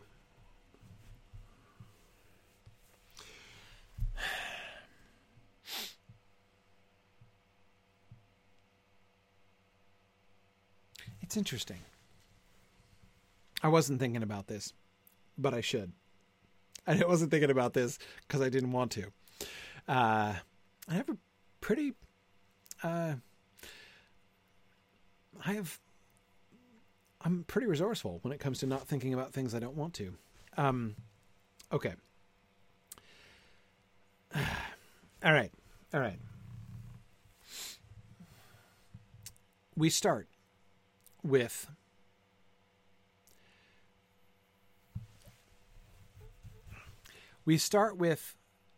the Book of Lost Tales. Sorry, hang on a second. Yeah, okay, I'm not going to pretend I've advanced to the next slide.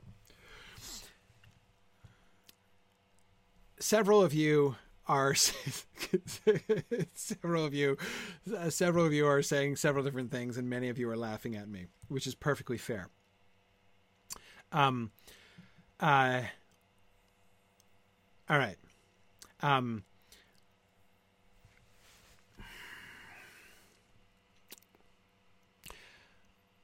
several you are talking about how he abandoned that framework, right, over time. And it's certainly, I think it is not questionable that Tolkien's concept of the coherence of our world and Middle-earth, as that changes over time, right?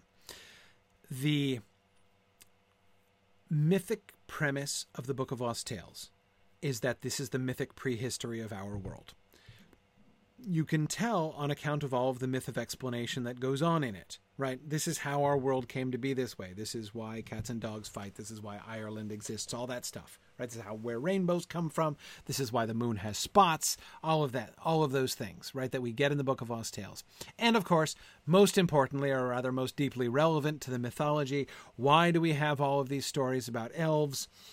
Why do you sometimes get a certain feeling in certain places and hear music off in the distance and think about elves and all that kind of thing that apparently you do if you read his early poetry.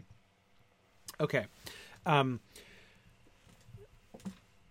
was the original premise. Now, as his story, I'm going to say his story to characterize everything, right? I'm talking about the whole thing, right? As his story becomes less mythical, less purely mythical and more historical, the idea, the premise that it could be understood in some sense as our actual history, as being really connected with as explaining our world in the way that the Book of Lost Tales claims to explain things about our world, that weakens. It's one thing to say that the Book of Lost Tales, like the stories of the Lost Tales, happened sometime in the ancient prehistory of our world. It becomes impossible to say that the events of the Lord of the Rings happened in the ancient prehistory of our world. Almost impossible. Where's the archaeological evidence? Why is the technological advances, right? If Saruman invented gunpowder in the Third Age, what happened, right? You know, it's like there would be evidence, right? So again, my point is just that the idea, and I think that you can see him weakening the idea. You can see him making the frame concept, the fictional frame of the Lord of the Rings, being that it's our world, sounds more whimsical and less serious. Not that the Book of Lost Tales is particularly serious, but do you see what I mean by that? He acknowledges that it's not, you know, in the Concerning Hobbits,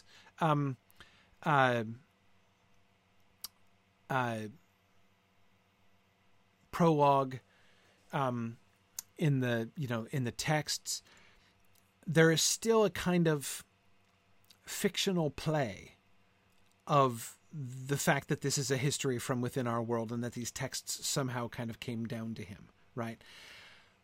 But that seems to me different in spirit than the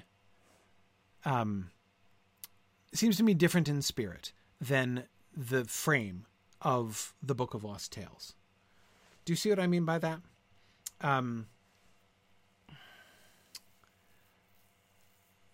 Yeah.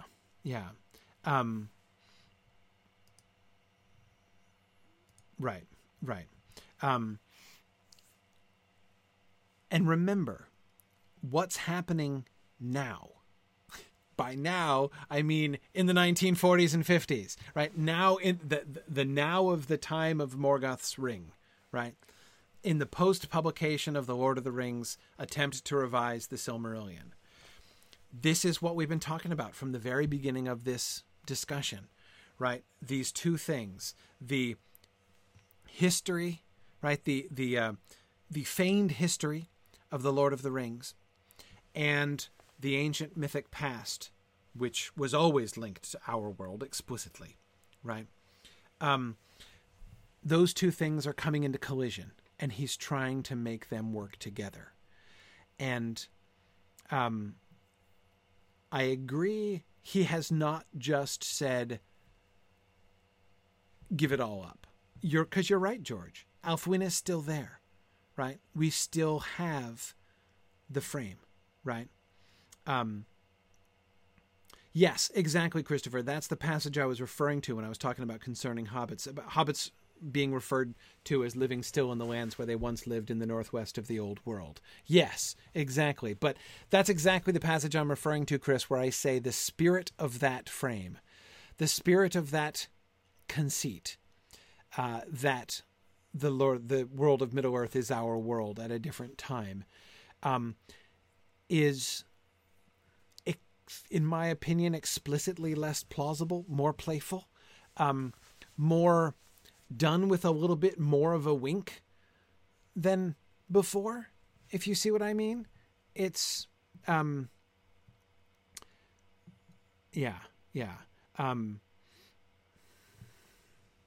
Brian says, over time, the particular stories Tolkien was telling about his subcreated world became more interesting than the fictional frame, and that frame became somewhat unnecessary. I think in some ways, yes, in some ways, that if we are going to have the marriage of his historical romance and his mythology, and that marriage is what he's been trying to navigate throughout all of these materials we've been reading and discussing. If that marriage is going to come about, the result, I think, is necessarily going to leave that frame behind. I think that one of the things that he is coming to grips with, in part, here, is that it can't actually be maintained. That frame has to be abandoned. This has to just be a subcreated world, and that needs to be okay. Now, Tolkien's not afraid of subcreation, right? It's not like it has to be real or else it's not worth telling. We know he's defended quite strongly the freedom to be a lover of nature and not her slave, right? To be a subcreator. But we also know that he doesn't let go of old story ideas easily. We know that he is extremely conservative, that he conserves what he's done, and he does not want to depart from it. And I think that we still see him playing. Chris, that passage that you quoted about hobbits remaining in the northwest of the old world seems to me to be, notice how almost like the Hobbit narrator that sounds, right? It seems to me almost that he's taking refuge in something like the Hobbit narrator's point of view or voice to continue that frame, but to continue it playfully and not with the kind of earnest seriousness that we still see him preserve not only in the Book of Lost Tales, but goodness, remember the Notion Club papers, right? And the way in which he was connecting the history of Númenor with medieval history and King Horn and all that stuff, right? I mean, we just spent a lot of time talking about that in our Sauron Defeated discussion of last year. So that impulse, right? That explanatory, using a subcreated world to explain to explain traditions within our world, that impulse is not gone by any sense, right? So, yeah.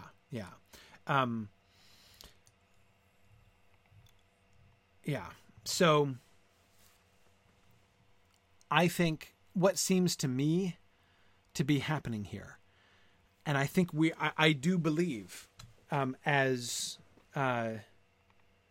one of you was suggesting, that this time, these texts that we're reading, this is when this is happening. This is when Tolkien is wrestling with this. And I think it's these things that ultimately seems to be leading him to set aside that frame. Gosh, maybe this justifies Christopher in dropping the frame from the Silmarillion and undermines my complaints and whinging about that earlier on. Well, maybe. Okay. Hey, I have an idea. Let's talk about Nienna. Then Nienna spoke. who came to Valmar seldom and speaks never at all, but sat now upon the left hand of Manwë. In the use of justice there must be pity, which is the consideration of the singleness of each that cometh under justice. Which of you, Valar, in wisdom, will blame these children, Finwë and Miriel? For the children are both strong and without might. Mandos you hold to be the strongest of all that are in Arda, being the least moved, and therefore you have dared to commit even the Marrer himself to his keeping. Yet I say to you that each Fea of the children is as strong as he, for it hath the strength of its singleness impregnable, which cometh to it from Eru, as to us. In its nakedness, that is, the Fea in its nakedness, it is obdurate beyond all power that ye have to move it, if it will not. Yet the children are not mighty. In life they are little, and can effect little, and they are young, and they know time only. Their minds are as the hands of their babes, little in grasp, and even that grasp is yet unfilled. How shall they perceive the ends of deeds, or forego the desires which arise from their very nature, the indwelling of the spirit in the body, which is their right condition? Have ye known the weariness of Miriel, or felt the bereavement of Finwë? Okay. First of all, can we appreciate the fact that Nienna just defined pity? We should probably pay attention to that. That seems important. In the use of justice, there must be pity, which is the consideration of the singleness of each that cometh under justice. Pity is the consideration of the singleness of each that cometh under justice. The essence, the personality, as it were, right? The person, the true essence of a person. So to pity considers the singleness.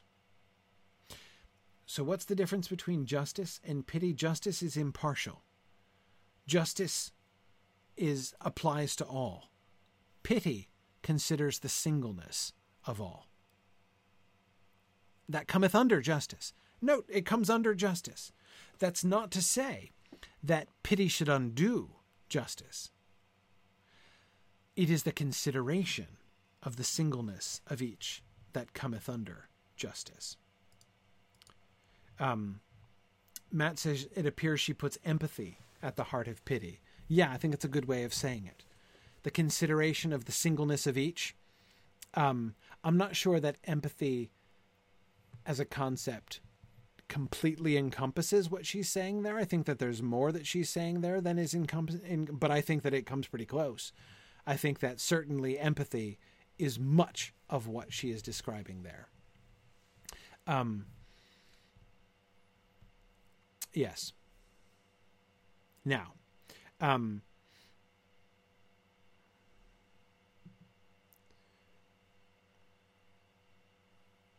David is wondering, is each coming under justice or is pity coming under justice? Let's think about the syntax here.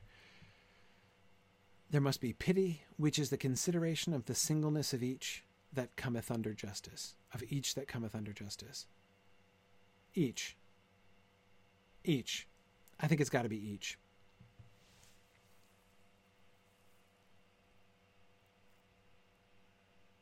I think it's got to be each. Pity is the consideration of the singleness of each. You know, each one that cometh under justice. Justice is overall, and is therefore kind of puts everybody into one category, right? But pity considers the singleness of each individual who comes under justice, right? Yeah, that's David. That's how I read that sentence. And this is why pity doesn't necessarily undermine justice. Justice might have to be done, right? But justice also does not, like the two of them are not in conflict. You can still have pity for one on whom justice is passed, Justice may be meted upon one for whom you experience pity.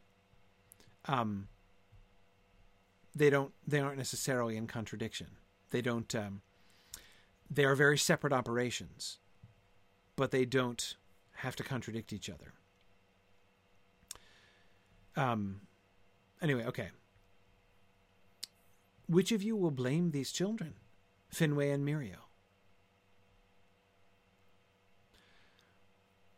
The children are both strong and without might.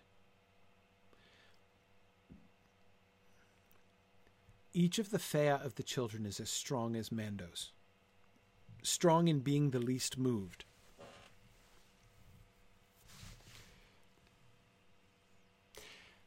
What is Nienna saying about the relationship between the free will of the elves and the marring of Arda? Because it seems to me that this is one of the primary things that she's talking about here.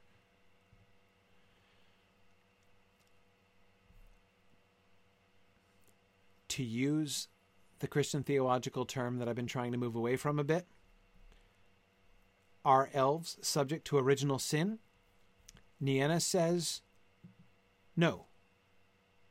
No. The Fëa of the children are strong. They cannot be moved. They cannot be compelled.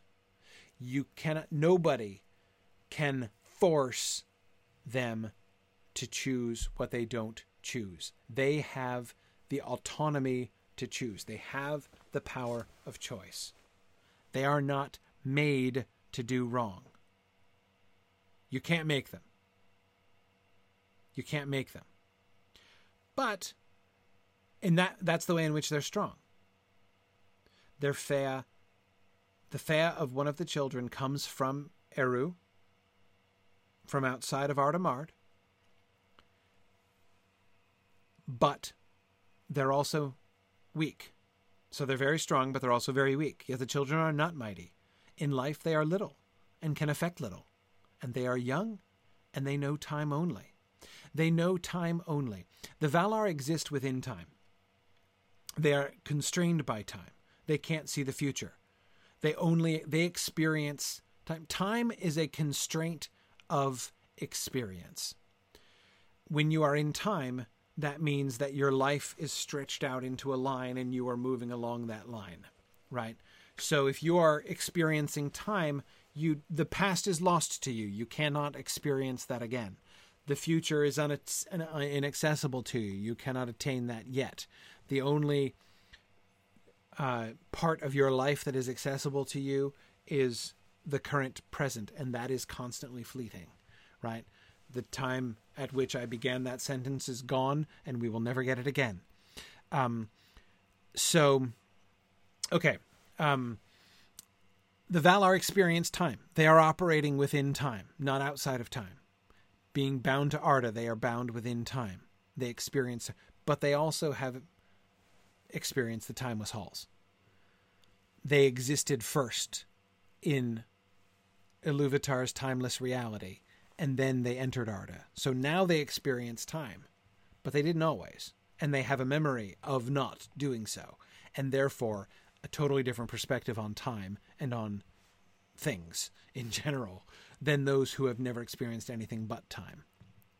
The elves, their spirit comes from outside Arda, true, but they have no memory of that. They have no experience of that. Their awareness awakens when they are embodied within Arda, and so therefore they know time only. They are young. They are young.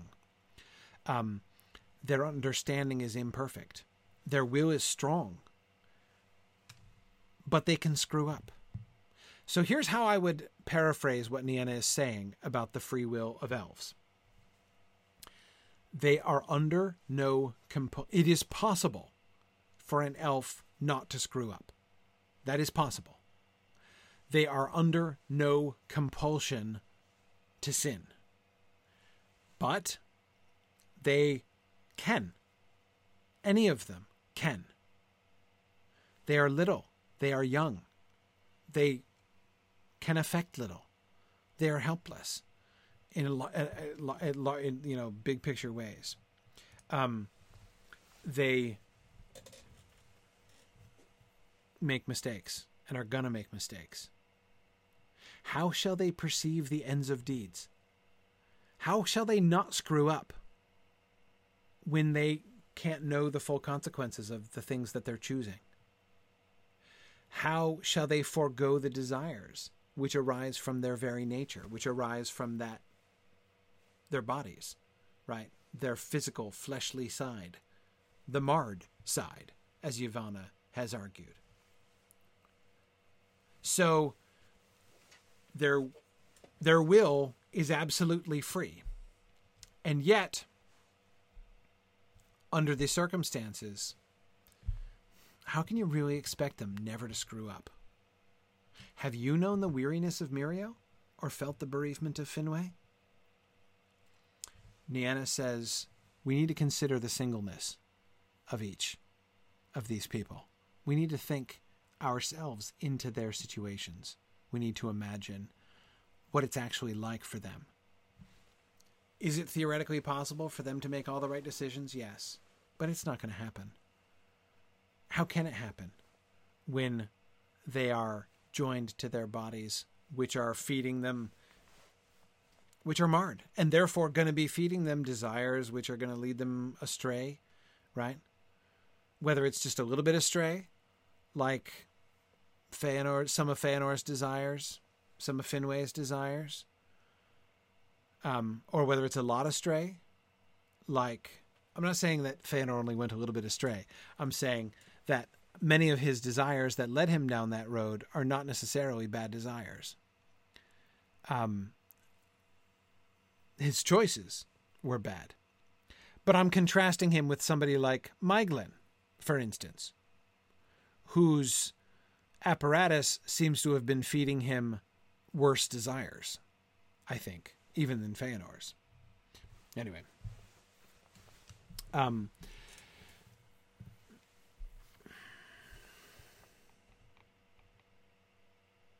Yeah, okay, no. We'll move on to Olmo's rebuttal next time. I would try to do one more slide because it's only just after midnight, but given the cans of worms that have been opened up in some of these slides, we probably shouldn't. Thank you for your patience tonight. I hope that our theological discussions haven't been too off-putting. These are very deep waters that Tolkien is in, right? And I have found our discussions, I did not plan to talk about any of that stuff tonight, but I have found our discussions extremely revealing. I don't know about you, but I feel that not only the artistic drama, that all of the history of Middle-earth has revealed this sort of artistic drama, right? As Tolkien has been going through this process of discovering and refining his stories, right? But here we're seeing some really deep personal sort of struggles and questionings and things by Tolkien. This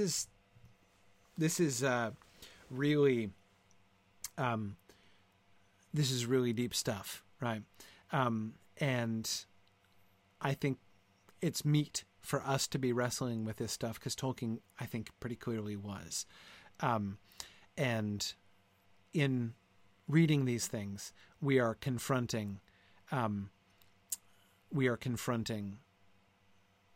should be, I think, confronting these things. If we don't, then we're not, I think, paying sufficient attention to what Tolkien was going through. This is a big deal. This is the crisis, honestly. This is the kind of thing, this is the crisis that's going to lead to the non-publication of the Silmarillion. It's a big deal, right? One thing that I hope we will all have at the end of discussing Morgoth's Ring is a better appreciation for why the Silmarillion never got done. So anyway, thanks everybody. And I have really enjoyed this. I will see you guys again next week. We'll see how far we can get in the discussion, in the Valar's discussion next week. I hope we've established enough theological foundation that we can move more quickly after this, but we'll see. So I'll see you guys next week. Good night now. The Mythgard Academy has been offering in-depth discussions of awesome books and films since 2013, completely free to attend and free to download. If you've enjoyed our discussions and would like to help them continue, please consider donating at signumuniversity.org/fund.